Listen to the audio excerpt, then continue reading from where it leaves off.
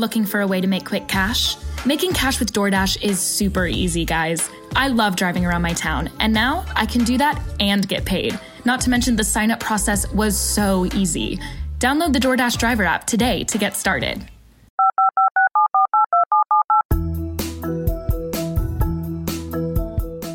Did you know that when you're on the road with limited data or Wi-Fi, you can still listen to the X-Zone Radio Show with Rob McConnell, The Science of Magic with Gwilda Wiyaka, X-1, Dimension X, Space Patrol, and every minute of the X-Zone Broadcast Network by calling 213-401-0080, courtesy of Audio Now. No smartphone, app, or internet needed. It saves your data plan, and it's free if you have unlimited minutes.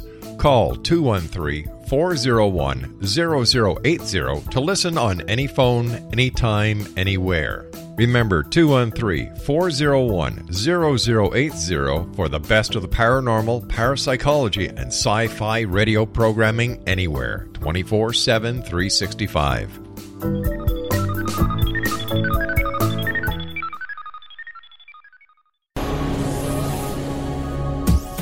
This is the X-Zone Broadcast Network, broadcasting worldwide on broadcast affiliates and satellite program providers, including CNN Broadcast Network, Sirius Satellite Network, Star Media, Good News Radio Network, Angel Broadcast Network, Wiki Broadcast Network, and WPBN TV. For more information on the X-Zone Broadcast Network, visit us at www.xzbn.net.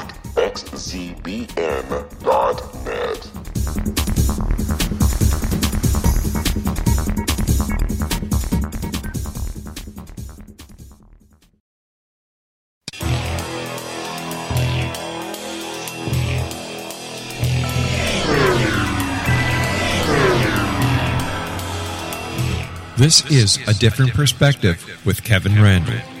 A retired U.S. Lieutenant Colonel, Kevin Randle has been studying UFOs for nearly 50 years. Kevin has investigated some of the most famous UFO cases in the world and has been consulted for dozens of documentaries about UFOs.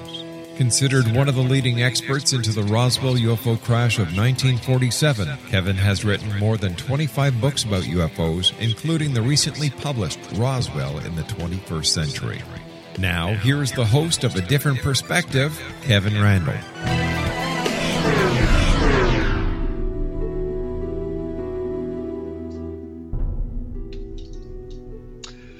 And good evening. We are back from our 167-hour hiatus with another exciting adventure. I'm joined tonight by Mark O'Connell, and I probably ought to ask him for a job, having read his biography here. Mark has written several episodes of Star Trek: The Next Generation, Star Trek: Deep Space Nine, and one of the Deep Space Nine episodes, Who Mourns for Morn, was named a Hugo-winning named by Hugo award-winning science fiction writer. I have no reason why I can no longer speak. As one of the best of the Deep Space Nine episodes or Star Trek episodes. He has feature film projects in development with Disney, DreamWorks Animation, Launchpad Productions, Barcelona Films. You see, I can say Barcelona, but I can't say easy stuff. Barcelona Films and Al Ruddy Productions. He currently writes a UFO blog, High Strangeness. I can't say American words. High Strangeness at www.highstrangenessufo.com, and has made his reality show debut in 2015 on Mysteries at the Monument on the Travel Channel. He's also writing The Close Encounters Man, which is an authorized biography of Dr. J. Allen Hynek, who coined the term Close Encounters of the First, Second, and Third Kind, for Day Street Books, an imprint of HarperCollins, and it will be out in May of 2017. So now you understand why I thought maybe I should ask him for a job with all this stuff going on here. Mark O'Connell, welcome to A Different Perspective. Thanks, Kevin. Thank you very much for having me. It's great to be here. I don't hear any job offers. Yeah. I we'll felt I should point out that those film scripts in development, that's all past tense. Those scripts were in development. They are not now. I just wanted to be clear on that. The big thing I'm working on now is the book. Way to weasel out of offering me a job, I'll tell you. Yeah, well, if I gave you an opening, then everybody would want one. Now, that is true. Absolutely. And besides, I'm retired, so I just accept the government's money that they send to me for free now. Anyway, perfect. Anyway, the reason that you are here tonight is because we'd corresponded about this. You and Don Schmidt were going to debate the Roswell case on a different radio show, who I will not name. And it was supposed to be put up, I guess, online so people could review it as we do with this show every week. And that the last time we communicated, that hadn't happened. Is that still the case? Yeah, and just to clarify, Don and I actually did have the debate. This was a live debate that took place last month, October, in Milwaukee, Wisconsin, at the Milwaukee Paranormal Conference. Don had challenged me to do a debate at this event on the Roswell slides and the Roswell saucer crash story. So we held the debate in October. And the debate was webcast live as it occurred by that other radio station we will not mention. That station actually sponsored the event, and I was told that the debate would then be posted on that radio station's website so that people could go listen to it anytime. The problem is it's never, as far as I can tell, it has never been posted, even after they assured me that it would be. It's never been posted, and now the people at the radio station are not returning my messages. So I don't have any idea why they wouldn't post the debate, but that seems to be the decision that they made. So I appreciate your inviting me here today to talk about it, because it was kind of an interesting event, and I think more people should know about it. Well, I think we'll get into depth on that in just a few minutes, because we're going to have to take a break here in just a moment. But from what you communicated with me, and of course they were all biased, the people that you talked to, your family members, your niece, thought that you'd won the debate. And I'm sure that Don's compadres in the audience thought that he had won the debate as well. So we'll discuss what exactly the debate was about, and even the Roswell slides thing, which I thought was pretty much passé, given everything that's happened about that. And as I say, oftentimes you can get more information about what we discuss here on the radio at www.kevinrandle.blogspot.com. So we will be back in just a few moments to talk with Mark O'Connell about the Roswell debate.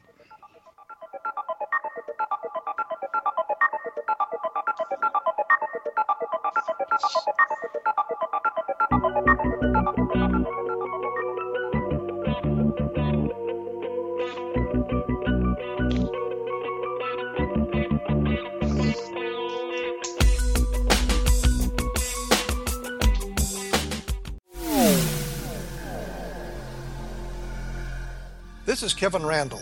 For nearly 30 years, I have been investigating the case of the Roswell UFO. I have interviewed hundreds of people and stood on the crash site. Now in Roswell in the 21st century, I have reviewed dozens of hours of audio and videotaped interviews, examined hundreds of files that relate to the crash, and have returned to Roswell in an attempt to put all that information into the proper perspective. For the first time in Roswell in the 21st century, I have made a dispassionate reevaluation of all that material and provide a new look at what happened. This is a book that clears away all the clutter that has hidden the truth for so long, strips away the various lies that surround the case, exposes the Air Force attempts at cover-up, and found a core of solid information that tells us all where the case stands today. Roswell in the 21st century will be available in just a few weeks. For more information, please visit my website at www.kevinrandle.blogspot.com.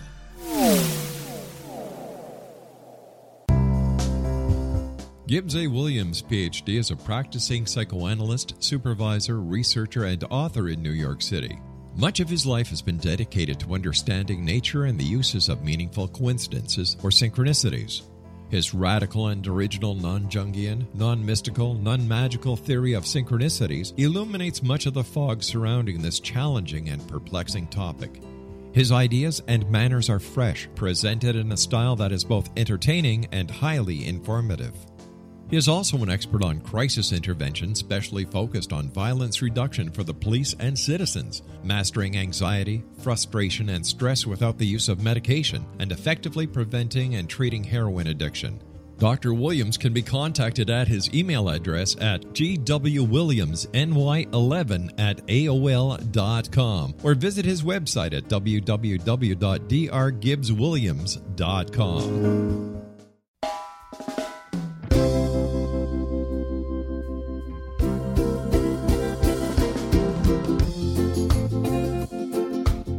This is Johanna Carroll, host of Dialogue with Divinity on the X-Zone Broadcast Network. While walking along Kaanapali Beach in Maui this past year, I kept discovering all these shells and coral in the shape of hearts. My dialogue with Divinity was very simple. Do you want me to do a retreat to heal people's hearts in Maui next year? And of course, the answer was yes. As a master spiritual teacher, I am offering you a neat retreat called Rise, May 8th through the 12th, 2017, and the chance of a lifetime to rest at a 5-star resort for 5 days and experience a spiritual renewal of your heart and soul. Kaanapali is one of the top 5 beaches in the world. This stunning resort has undergone a $40 million renovation. I walked the entire property, checked out the room choices on your behalf, and I must say it is stunning. Our conference room faces the ocean with sliding glass doors. Maui is known as Mother Maui because it is a soft, gentle, healing energy. In the embrace of Mother Maui, you will feel yourself rising from the limitations of an ordinary life to an extraordinary journey of peace, bliss, and harmony. A greater sense of clarity. Our Rise Retreat ignites renewal in the sacred elements of air, water, earth, fire, and wind. There's plenty of free time to The We're Going Family Style deal. Because I want a bite of your Big Mac. And I need some of your Quarter Pounder. I'll try your Filet-O-Fish. There's a deal for every friend group at McDonald's. Order any 2 classics for just $6. Price of participation may vary. Single item at regular price cannot be combined with any other offer. Could family genetics be a reason that no matter what we try, we still can't lose the fat and inches from our problem areas? To learn more, we spoke to Dr. Brian Strand from Sonobello. While some people can eat everything and stay thin, others diet and exercise daily and still pack on fat and inches to their problem areas. It's not your fault. It can be genetics. If you struggle to lose the fat from your tummy, love handles, thighs, and back, you're likely battling your family genetics. The good news is we have an answer. Sonobello uses a remarkable technique called microlaser fat removal. In one comfortable visit, the fat in your hardest places to lose is gone permanently. Stop wrestling with your family genes and lose the fat permanently. And right now, you can save $250. The results are life-changing. Do this for you. Don't wait. Visit sonobello.com/save. sonobello.com/save. sonobello.com/save. to enjoy all that Maui has to offer. A small deposit is required now to reserve your space, as this retreat, it will sell out. For more details, please go to johannacarroll.com and register today. Aloha, and I'll see you in mystical Maui.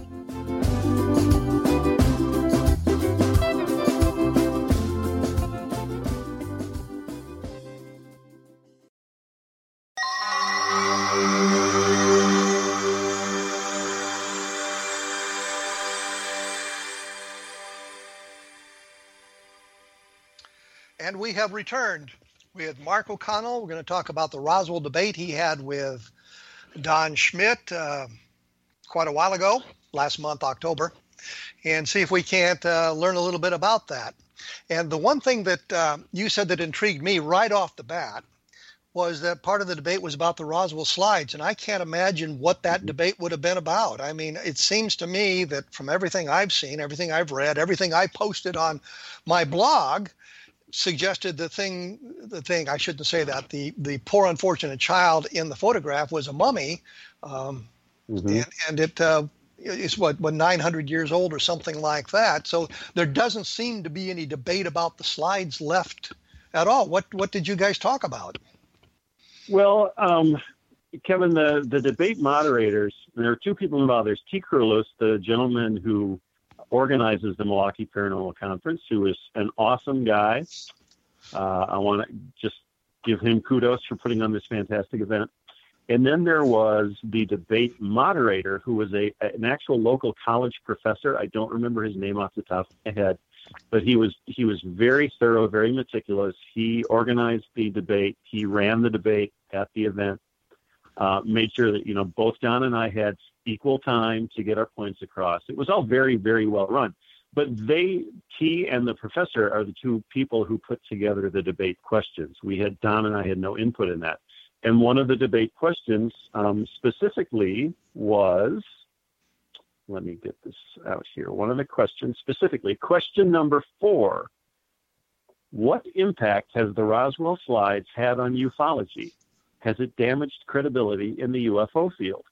So that was question number 4. So we had actually already been talking for probably at least a half an hour, maybe more, before we got to this topic. But it was most definitely, they were asking specifically about the slides. So, but they weren't suggesting they weren't suggesting that there was anything left to discuss about the identity of the image. No. We're now to the point. No, not at all. We're now to the point where does it damage ufology? And yes, that was exactly it. That was it. I would imagine Don said not really, and you said, well, somewhat. Yes, that would be a fair assessment. Actually, I started out my answer. I started out my answer to that question by quoting Dr. Hynek. In the research I did for my biography of Dr. Hynek, I came across an interview that he did for Omni magazine in 1985, and the interviewer asked Hynek specifically, "How do you feel about saucer crash stories?" And this is what Hynek said, quote, "To be honest, I don't like to talk about crashed saucers because I'm in a position to mobilize public belief. If I came out and held a press conference to say that a saucer has landed and the creatures were in deep freeze at right field, quite a few people would believe me. But it wouldn't necessarily be true, and it certainly wouldn't be science. I won't jeopardize my reputation for the sake of a story," unquote. So, I just said when the world's leading expert on UFOs won't jeopardize his reputation by repeating saucer crash stories, that tells you all you need to know about saucer crash stories. And I went on to say that I thought that the Roswell slide story really had a horrible effect on ufology because it created a terrible double standard. So the way I described this was, let's look at a scenario where some people come across an artifact that they believe proves that Earth has been visited in 1947 by aliens in flying saucers. Those people make a bold public announcement that they have physical evidence of aliens on Earth, but soon after that they realize that this artifact was actually of earthly origin, nothing alien about it. So they're forced to retract their public announcement and admit to the world that they made a big mistake. Now, that scenario obviously describes the Army Air Force, right? In 1947, it's exactly what they did. They came across this supposed artifact that supposedly showed that Earth had been visited by aliens. Then they had to retract that statement and say, oops, our mistake, it's actually from Earth. But that also describes Don Schmidt's Roswell Dream Team and the way they handled the Roswell slides. They did the exact same thing the Air Force did. They made a bold public announcement that they had found this artifact that proved that aliens had visited Earth. They showed it off in public and then almost immediately had to retract their announcement and say, oh, we messed up. This is actually something from Earth. So my question to Don was, okay, you take those two stories, you want us to give the Air Force absolutely no benefit of the doubt, but you want us to give you full benefit of the doubt. And I said, if the Air Force doesn't deserve the benefit of the doubt, why do you? And he got all flustered and he just started insisting, well, I never called them the Roswell slides. I never called them the Roswell slides. Show me one place where I called them the Roswell slides, which, That's completely beside the point. And somewhat disingenuous. It was somewhat disingenuous simply because if you go back and you listen to what Tom Carey was saying from the very beginning, he was saying that the moment he saw the image, he thought immediately of descriptions of the Roswell bodies that he had been given by witnesses and thought this linked directly to them. I wanted to say one other thing. The Air Force actually never said they had an alien spacecraft. They said they had a flying saucer. And if you put it if you put it in the context of 1947, flying saucer meant a lot of things, one of which was alien spacecraft, but it also meant a lot of other things. So, the Air Force didn't really say we have a crash saucer with alien bodies. They said we have captured a flying saucer. And the story was very vague until we got to Ramey's office. But having now said that, to clarify that point, I think that you're also correct when you say that they made the announcement that they had this was an alien creature that had been recovered at some point, and they connected it directly to Roswell with a number of the witnesses they brought in. So they connected it to Roswell. So it's somewhat disingenuous to say, well, I never called them the Roswell slides, which he may never have said. I think that was a term coined by more of the debunkers. I began calling them the not Roswell slides simply for that reason. But the point, you've made a good point. So Don was kind of flustered by the comment from what you say.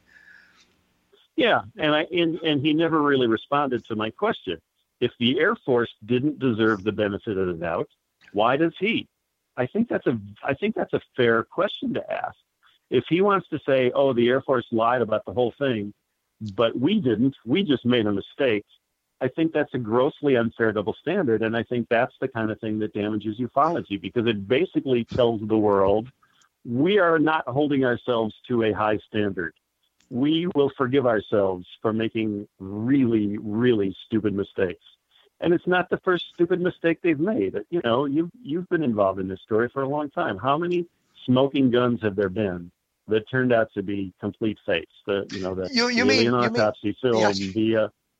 the Frank Kaufman escapades, all of that stuff. So-called smoking guns that have just turned out to be absolutely untrue. So, how many times can you keep coming up with smoking guns? So again, this is my response to, yes, I believe it has damaged ufology. And I would respond by saying, the alien autopsy was not something that came out of ufology, and almost universally it was panned from the very beginning. It was others who glommed onto it and thought this was the end-all be-all. But in dealing with the alien autopsy, I mean, there were problems with it from the very beginning, from the six-fingered aliens to the idea that it was somehow connected to MJ-12, not to mention the classifications that were supposedly on the film canisters. It bore no resemblance to anything ever used by the United States military at any time. And the ridiculous idea that the guy had absconded with 23 small canisters of film of top secret material, and nobody ever noticed it was missing when it was well known in top secret projects. They would count the frames to make sure every frame had been returned. So, I mean, with alien autopsy, it went out over the world and it didn't do us any favors. But for the most part, many of us in ufology realized it was a hoax. Frank Kaufman, I take full credit for, but I never referred to him as a smoking gun. It was just other information that we had from a guy who we'd been pointed to by Walter Hott, who we thought was a very credible source and was kind of engineering things in Roswell for all of us to respond to. So, given all of that, it's still, the thing that bothers me about the Roswell slides is that, unlike some of that where we really weren't involved, or we were involved but not calling it the smoking gun, with the Roswell slides, that's exactly how it was presented to the world. Yeah. Well, and the Roswell slides event actually led directly to this debate that Don and I had last month, because shortly after the big reveal in Mexico City, it was announced by MUFON that Jaime Maussan would be one of the keynote speakers at their next UFO symposium.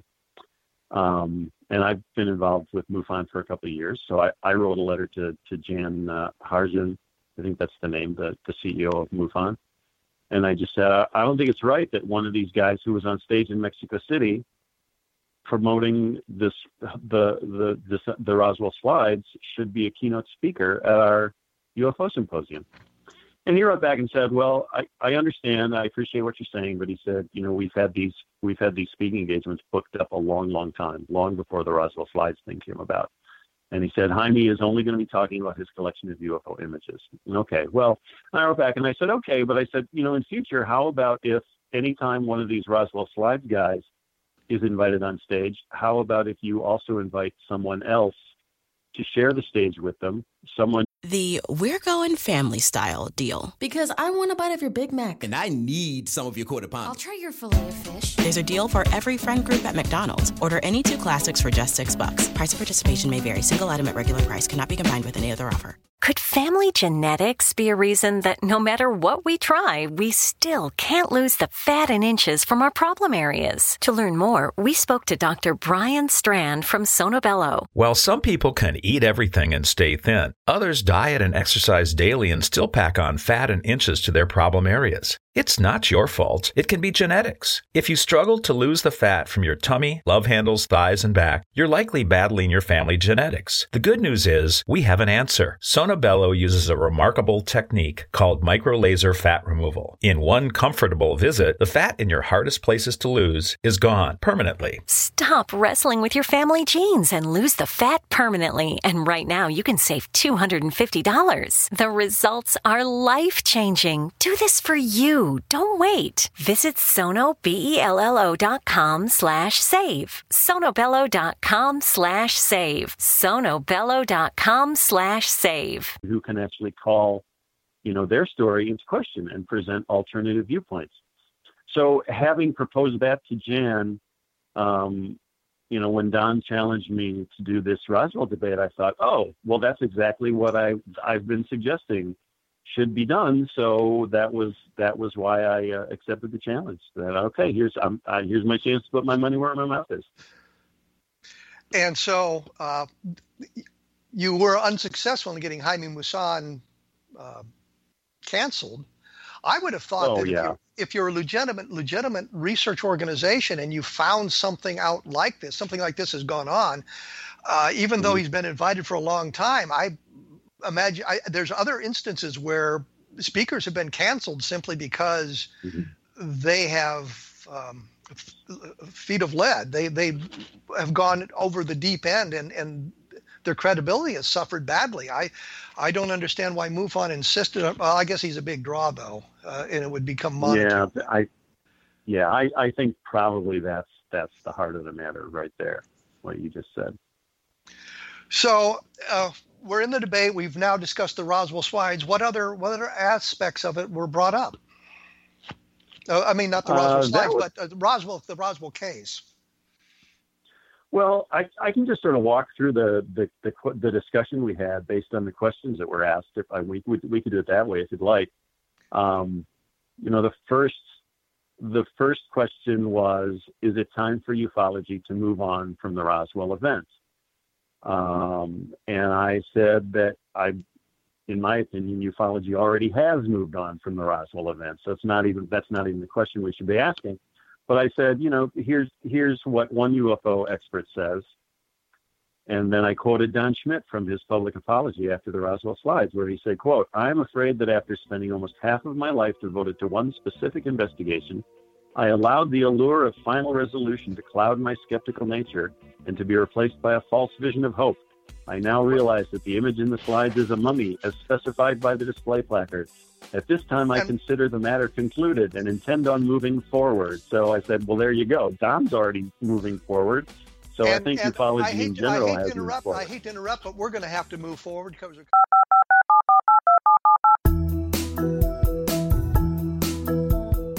Did you know that when you're on the road with limited data or Wi-Fi, you can still listen to the X-Zone Radio Show with Rob McConnell, The Science of Magic with Gwilda Wiyaka, X-1, Dimension X, Space Patrol, and every minute of the X-Zone Broadcast Network by calling 213-401-0080, courtesy of Audio Now.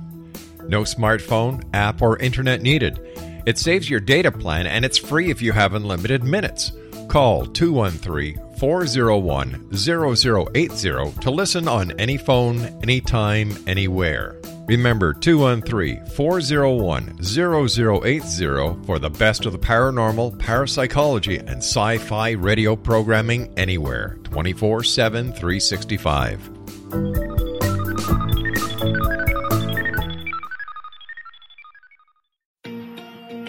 Wouldn't you love to know the secret to everything? Well then, meet Dr. Kimberly McGeorge and her cutting-edge breakthrough knowledge that combines science with possibility. Dr. Kimberly brings real-life answers and healing to those open to alternative solutions. She teaches solution-based programs and classes that will change all areas of your life forever. Specializing in conscious creation, intuitive readings, and energy medicine, you can rapidly shift health, relationships, business, and money and abundance challenges quickly. Receive her best-selling book, Secret to Everything, at no cost by going to secrettoeverything.com/X-Zone. That's right, transformation can start now. Just go to secrettoeverything.com/X-Zone and receive Dr. Kimberly's book for free.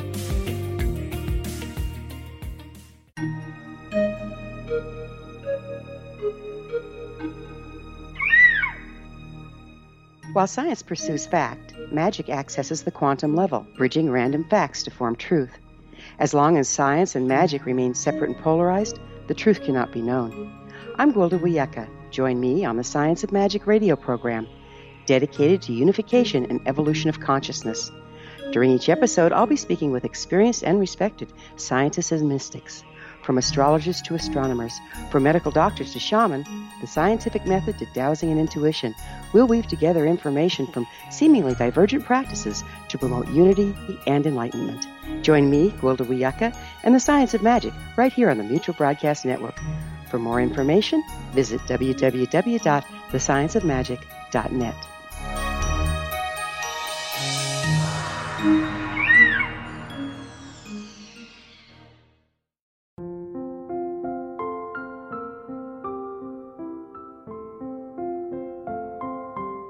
I am Dr. Carl O'Helvey, founder, president of a new cancer foundation focusing on evidence-based physical, mental, and spiritual interventions, including natural cancer cures, prayer, meditation, affirmations, nutrition, and other related holistic cancer prevention and cure modalities. These are used in cancer education, research, and financing care. I ask for your help to continue this important work by donating at www.holisticcancerfoundation.com.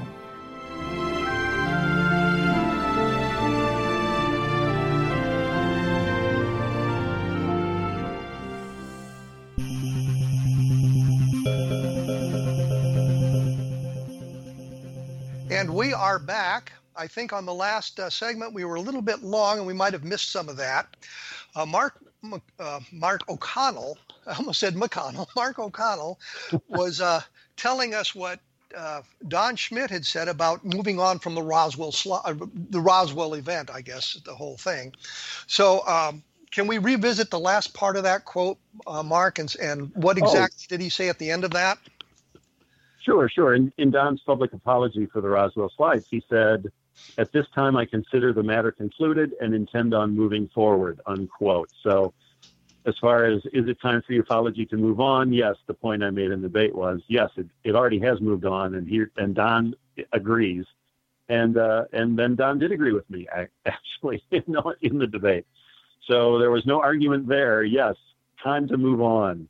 So what We're you're moving saying, on, you should too. What you're saying is my book, Roswell in the 21st Century, is passé already? No, I'm saying your book should be read by everyone who's interested in this topic. I really, really do, because I was so impressed with that book, Kevin. Just the fact that you did one of the things that I really admired Dr. Hynek for. You followed the facts and said, this is the only thing we can conclude from the facts. There's nothing else we can conclude. This is the way it is. And I think that kind of hard, clear thinking is often missing from ufology. So I really appreciated it. And the money will be in the mail here shortly for that commercial announcement. No, I thank you, Mark. If I can't offer you a job, I can sell some books for you. Hey, there you go. I'm on board with that. Okay, so we're debating Roswell. You've now suggested that we should move on from Roswell. We've demolished the slides. What other aspects of the Roswell case did you guys talk about? Well, one of the questions had to do with why were there seemingly so many UFO crashes, and they listed Aurora, Cape Girardeau, Roswell, Aztec, Kecksburg, and others. I didn't really have a whole lot to say on that, except that I basically said that compared to the millions of sightings on record, it seems to me there are actually very few reports of UFO crashes, and I kind of wonder why. Of that group, I'm most familiar with Aurora and Aztec, because both of those were kind of played a role in my book.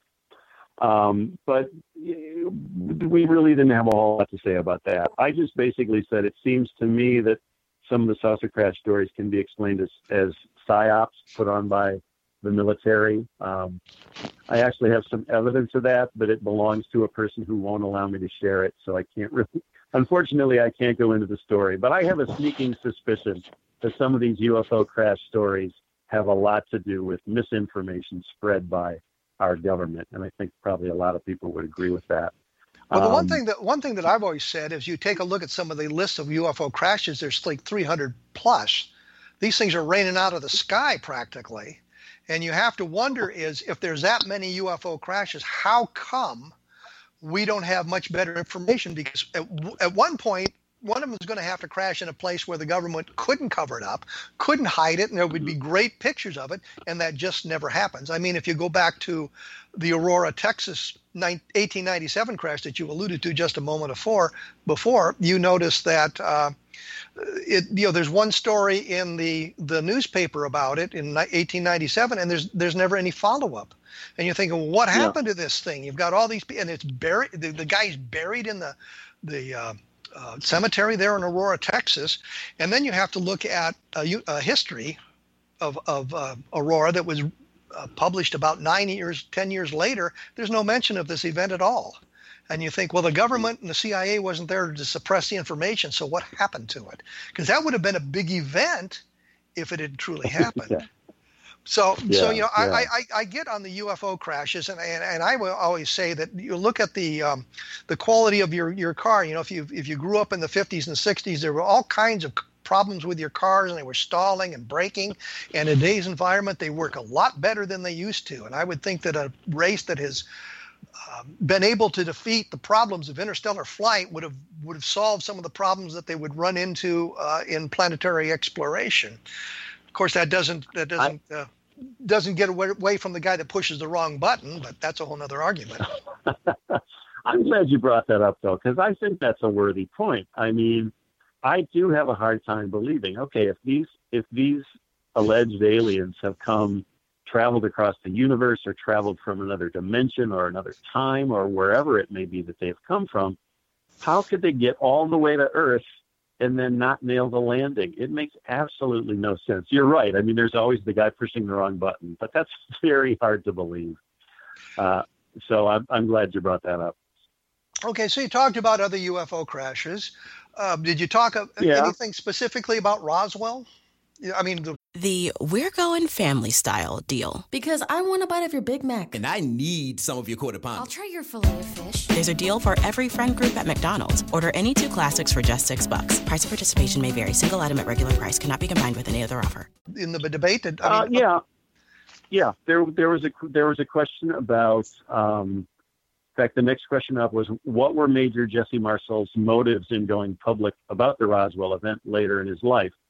And this is the kind of question I just took for granted. Don knows Roswell trivia inside and out, of course, and I don't. So I knew I would be at somewhat of a disadvantage in some respects in this debate. So, but my answer to this question was basically, why did Jesse Marcel go public after whatever 30, 40 years? And to me, it seems pretty clear. Look at human nature. It was just embarrassment. He was made to look pretty stupid back in 1947. by his superiors when they pulled the rug out of the flying saucer story and said it was a military balloon. And it seems clear to me that after living in shame over that moment in life, out of the blue, some UFO researchers approach him and say, "Hey, tell us what really happened." Well, what do you think Marcel's going to do? I mean, if you understand anything about human nature, you'll understand his decision to tell his story to an eager researcher who is clearly receptive to his story. So, but, I don't know for a fact. This is just my opinion. I'm not calling anybody a liar. I'm just saying after 20 years of feeling shame and anger, and somebody shows up at your doorstep and says, "Hey, tell us what really happened." Well, of course you're going to tell your side of the story. There's no mystery there. I'm not sure that's really valid, having done an awful lot of research into this myself. I know that Marcel was chatting with his pals who were ham radio operators and had mentioned that he'd picked up pieces of a flying saucer, and that was how Stan Friedman got a hold of the story. One of the a producer or a news director at the station there in, I guess, New Orleans had told him that he knew a guy who'd picked up pieces of the flying saucer and gave him the information. And Friedman took down the information and called him a couple of days later, but it was more than a year before they actually approached him to get additional information, because they couldn't find out much about it until Bill Morris blundered onto the photograph of Marcel with the weather balloon in Ramey's office. So, but so I'm not sure that's quite right. I think that I'm not sure that he stewed about it. I'm not sure that he was angry about it. And if he really found a flying saucer, then he was keeping his mouth shut like he was supposed to until he thought the statute of limitations had expired.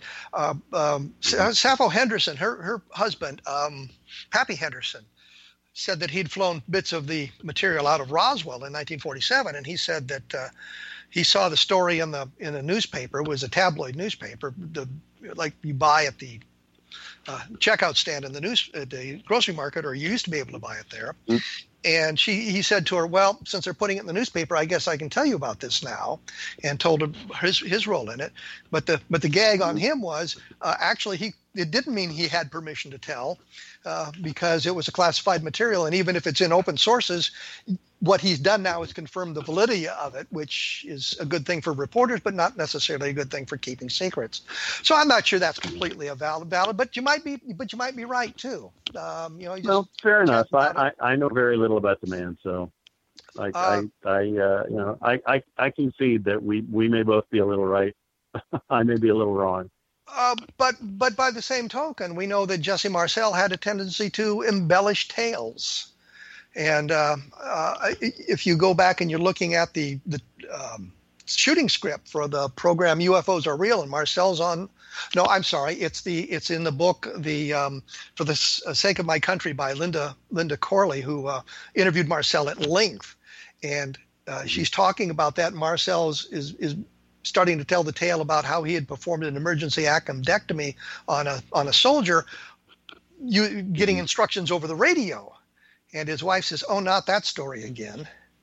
So it suggests that he liked to tell stories too. So I'm just really kind of ambivalent about that, especially with what we know today. So that's my take on it, and I keep interrupting you when we should be talking to you about what you learned in the debate or what you said in the debate. So we've dealt with Marcel. We're getting close to, I'm warning you, we're getting close to a break here. But okay. What other things came up in the debate?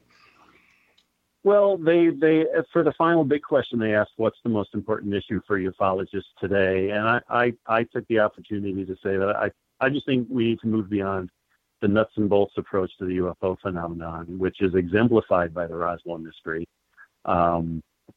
And I quoted Hynek again from a 1975 letter he had written to Carl Sagan, where he said, "I do not and have never supported the idea that UFOs were nuts and bolts hardware from some very distant place." And so I just used that quote to say, yeah, I think ufology would be better off if we looked at the totality of the phenomena. Why do UFOs behave like solid objects one second and then take on non-physical aspects the next? What game are they playing? I think those are the things that will move ufology forward. And I'm sad to say that when I gave that answer, Don's response was, well, Mark, you have to understand, Dr. Hynek had a brain tumor at that point, so you really can't go by anything he said. And I got to tell you, Kevin, I was deeply offended by that. And I just said, oh, I get it. So when Dr. Hynek disagreed with you, it was because he had a brain tumor and he had impaired mental facilities. I was really, really, really offended by that. I don't know how people in the audience felt. Probably don't know enough about it to have an opinion. But I was deeply offended. What a cheap shot. Actually, what I would have said in response to that question is, Carl Sagan had said to the Condon Committee back in the 1960s that we could expect one alien visitation every 10,000 years. Yeah. Mm-hmm. And then I would have said, when do we start counting the 10,000 years? And don't you think that if a civilization arrived here at Earth, an alien civilization arrived and saw that we were moving into an industrial age, or we were in the industrial age, or we're moving in the atomic age, wouldn't that suggest to them that here's something that we maybe should study? That once we've set up the signal that we're here, that maybe they would be coming back more frequently, which would explain why we see more of them today than we did 200 years ago. As just a thought. I'm glad you brought that up too, because Carl Sagan is actually the bad guy in my book. I'm happy to say. Because, one of the amazing things I learned in researching the book was that Sagan and Hynek had a very, very long-lasting relationship as colleagues, astronomers, and they butted heads quite a bit over the UFO topic, and it made for some really, really interesting stories, and it's all in my book. Well, I will say one thing before we take our next break here, and that is simply that Carl Sagan got the highest per word rate that I know of that any author ever got. He got, I think it was $2 million a word, and what they bought was his name, Carl Sagan, and he wrote the book Contact out of that, which I can't really get through, but I figured they bought it based on his name and nothing else. We're going to have to take a quick break, and we will be back with Mark O'Connell talking about this. And as I say, additional information you can usually find at www.kevinrandle.blogspot.com. And we will be back shortly.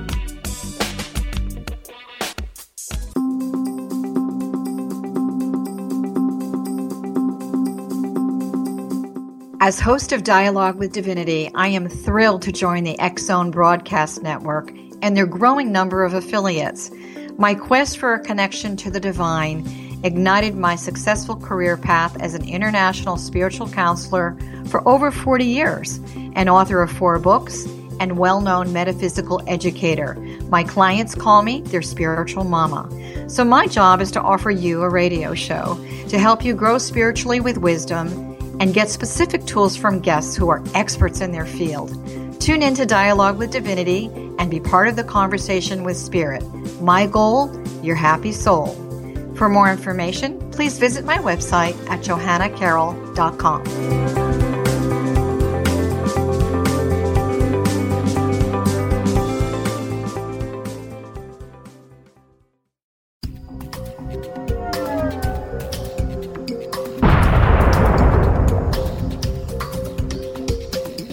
Coming soon to the X-Zone Broadcast Network is A Different Perspective with me, Kevin Randle, as your host.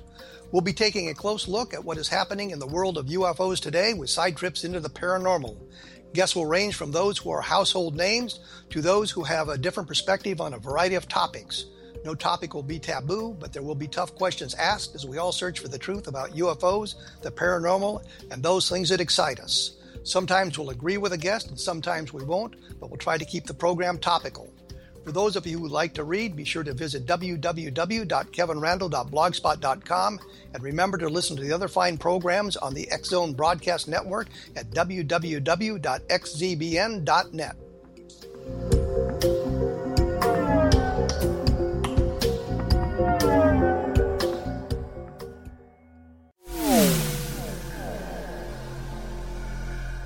This is Kevin Randle. For nearly 30 years, I have been investigating the case of the Roswell UFO.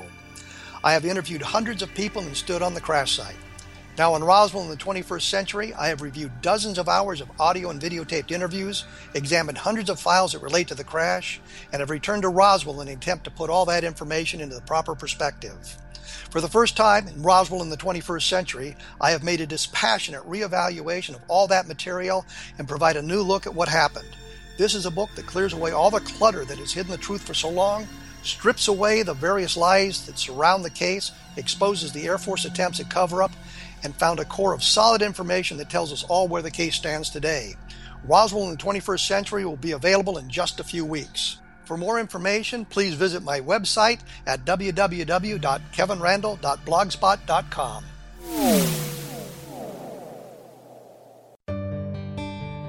Afterlife expert Roberta Grimes was the first one to say that dying can be fun. Now her best-selling book, The Fun of Dying, is available in stores worldwide.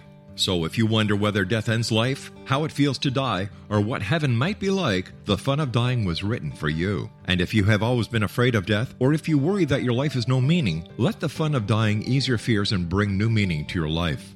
Nothing said in The Fun of Dying is based on the teachings of any religion. Instead, Roberta draws on evidence to explain how death happens, how it feels, and what comes next. A lot of the best death-related evidence was produced in the first half of the 20th century. When it is put together with recent discoveries, it tells a consistent and amazing story. Roberta Grimes blogs and answers questions at robertagrimes.com. Her wonderful book, The Fun of Dying, is available on Amazon and at stores worldwide wherever books are sold.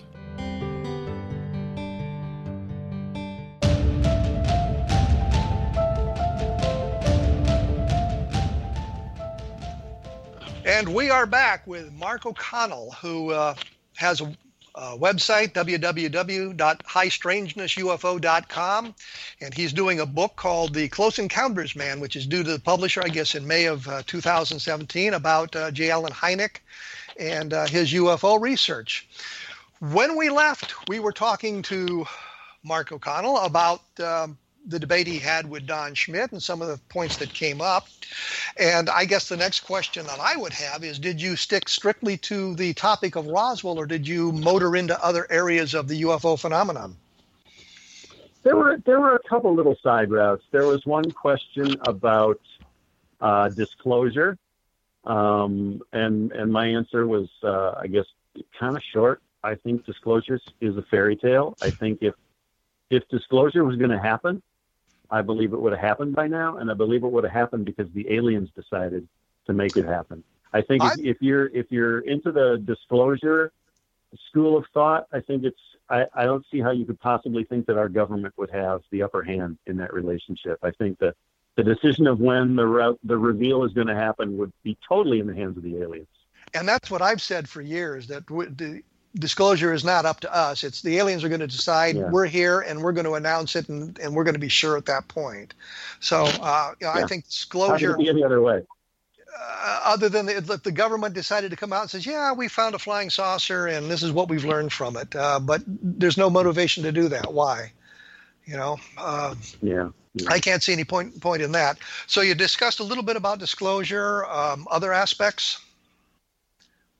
That was really it, to be perfectly honest, except for, the final question about, what's the best way for ufology to move forward, which we discussed a little already. I just basically felt we need to get away from thinking that we need to prove everything, because I think it's fair to say that the UFO phenomenon has always remained impervious to proof, almost to the degree that it's purposefully doing so. I think ufology needs to be asking questions like, why does the true nature and purpose of the UFO phenomenon always seem to remain just out of reach? What do UFOs mean? What do they mean to us?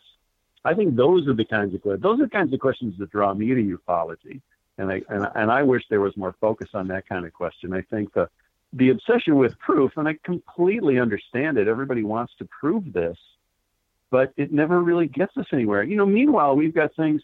When the Roswell slides are sucking up so much oxygen in the room, meanwhile, we've got really fascinating things that, in my opinion, are still mysteries, like Betty Hill's star map, or the police squad car in a museum in northern Minnesota driven by Deputy Val Johnson. when a bright light shot inside the car, and you've got this car in this museum. It's got a smashed windshield. It's got smashed lights. It's got bent radio antenna because a strange UFO collided with it on a lonely road in Minnesota. Those stories just sort of sit there. They just sort of languish. Nobody even looks at them.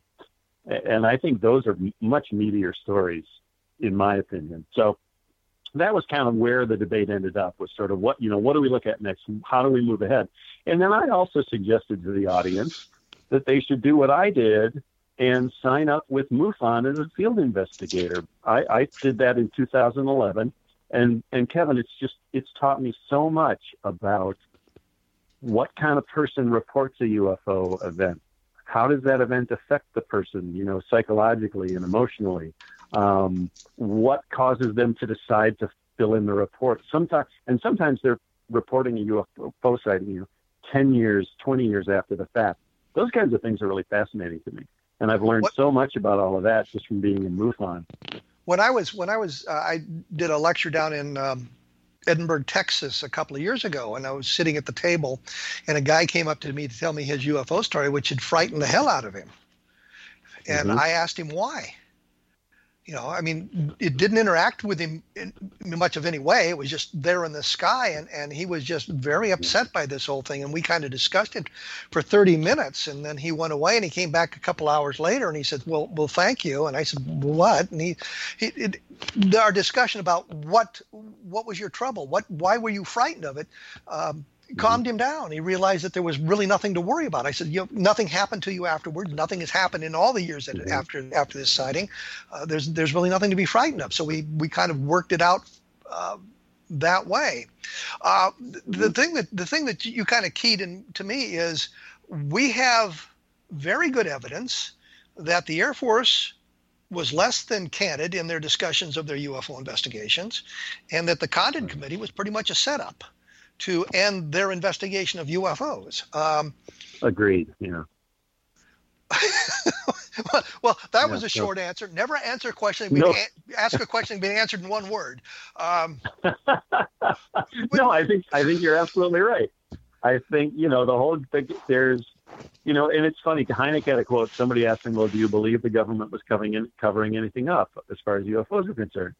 And Hynek said, "Well, you can cover up knowing something, but you can also cover up not knowing something," which, I love that quote, because either way, whether the government is covering up something they know or covering up something they don't know, you can still reach the same conclusion, that the government knows that there's something going on. They just have no idea how to handle it, which has always been the case going back to 1947.